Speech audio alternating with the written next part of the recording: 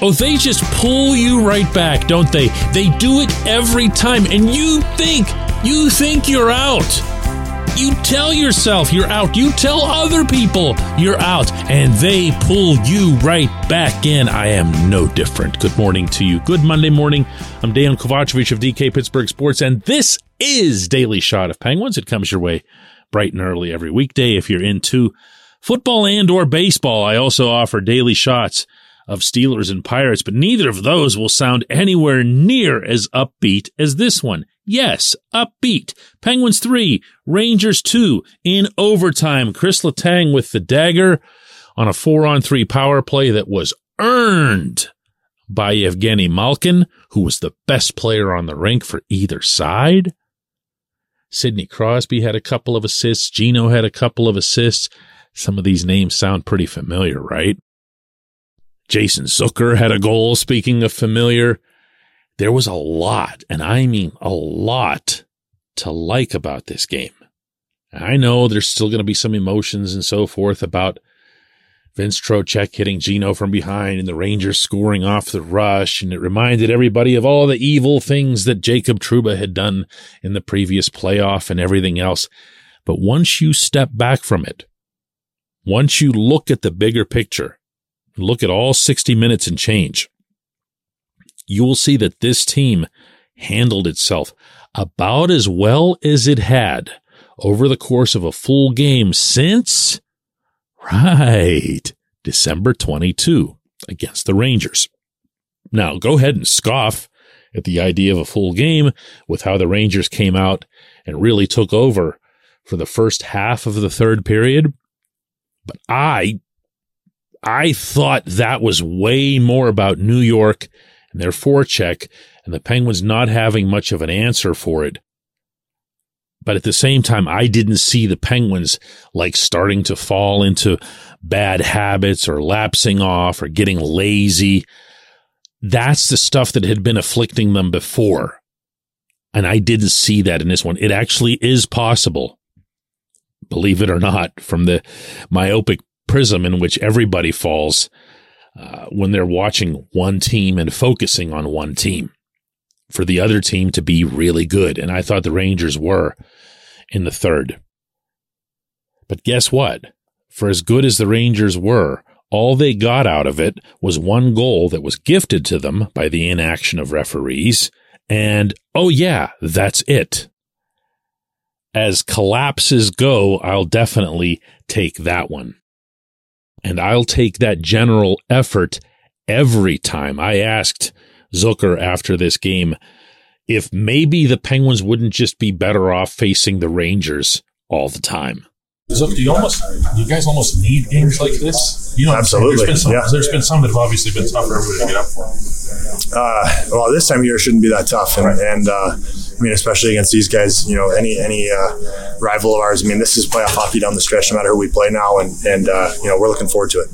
Did it feel good to have guys sticking up for each other out there? It was great. Yeah, it was great. Included? I didn't do much out there, but, you know, I thought overall, I mean, the guys played great. It was a good game for us, huge win. We got to, you know, start gaining some confidence, building it here, and keep pushing. You know what's funny? I'm going to confess to something here.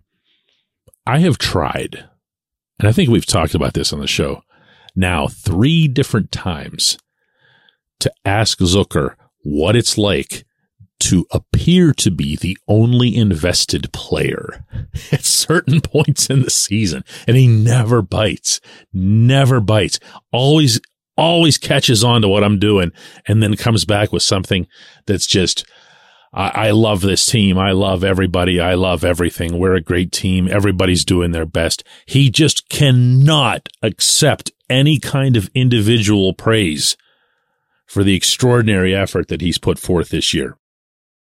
But you know what? That's okay too, because the other key participants, not just the core guys, not just the familiar names, have stepped up. Jake Gensel has looked a lot more dangerous of late, right?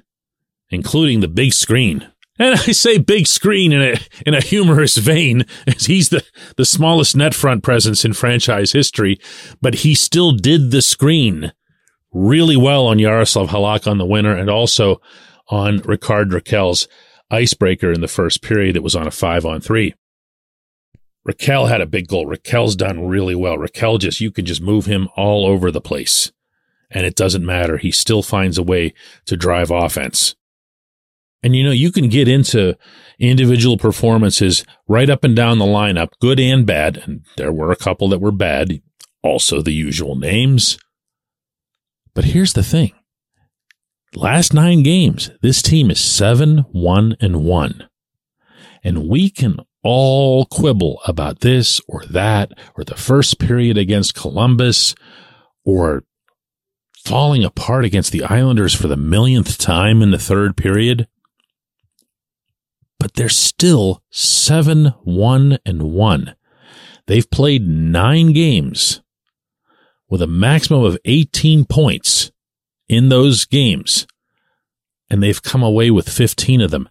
That is a pretty healthy reaction to being in an actual playoff race. And if it sounds like I'm changing my general tone about the team here, maybe I am. We'll see how this week goes. We'll see how the week goes after that. The idea is to react to real things as opposed to just coming up with a stance and sticking to it stubbornly. If the team gets better, you talk about the team getting better. I feel like if you set aside what happened against the Islanders the other night, and if you set aside that first period against the Blue Jackets, that this team is beginning and only beginning to play the way it needs to not only make the playoffs, but to be competitive within them. That's not predicting getting past the first round, especially not if they get Boston or anything like that. Nowhere near ready to have that discussion. But they do need to progress, and they need to progress specifically in the area of defending. I thought their defending in the defensive zone yesterday against the Rangers was the best I'd seen it in 2 or 3 months.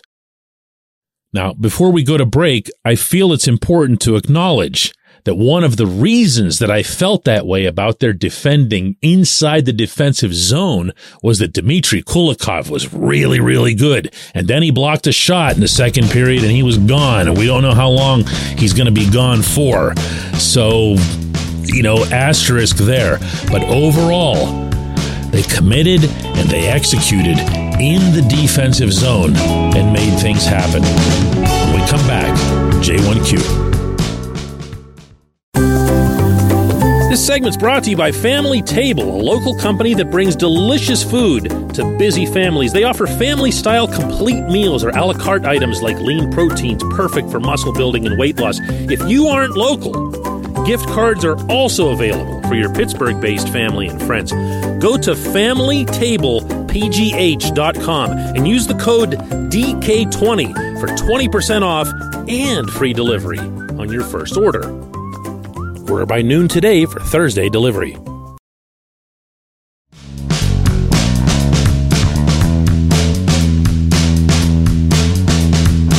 Today's J1Q comes from Jeff, who asks, DK, when was the last time Tristan Jarry actually won this team a game on his own? It's both annoying and alarming that he can't be relied on to shut the door. Jeff, this is fair.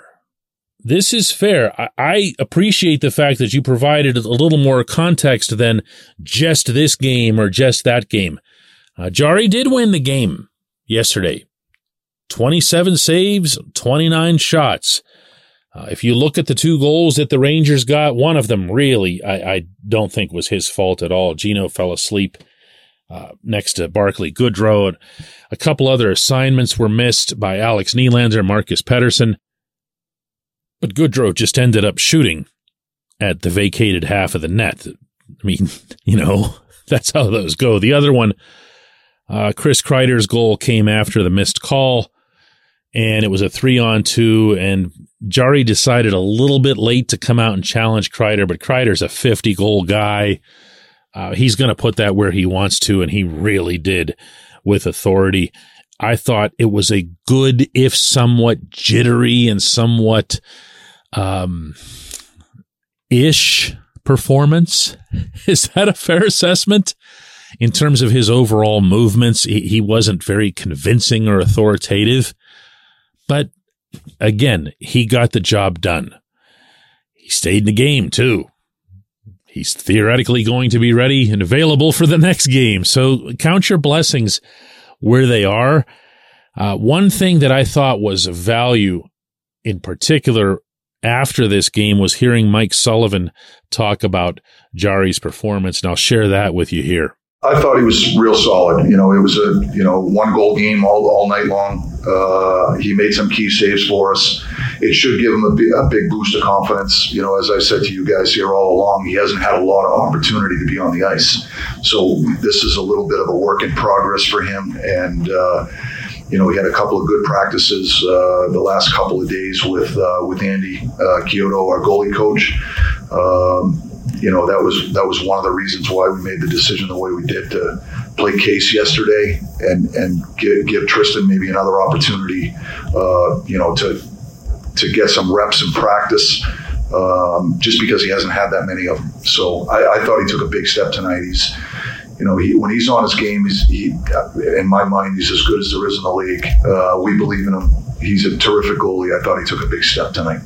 See, that's part of what Sullivan was telling me the previous week when I'd brought up Jarry's inconsistencies, and he mentioned the fact that he hasn't gotten into any kind of regular practice routine, and he went out of his way, and this was not known before, to stress that he and Andy Chiodo, the goaltending coach, agreed jointly that Casey DeSmith would start Saturday against the Flyers just so that Jarry could get another day of just seeing some pucks, seeing some shots, getting more comfortable in his movements, getting rid of some of that ish that I'm describing. I don't know that all the ish is gone. I don't think it is. I don't know which goalie I would turn to next, whether it's tomorrow night against the Canadians, who really give the Penguins trouble, or saving him for one or both of the games at Madison Square Garden later in the week. I don't envy the coaches, whether it's Chiodo or Sullivan or any of them, in the decisions that they've got to make this week. But here again, like the team itself, what you want to see is progress. And I think there's been progress on almost all fronts. Almost. I appreciate the question. I appreciate everybody listening to Daily Shot of Penguins. We'll do another one of these tomorrow.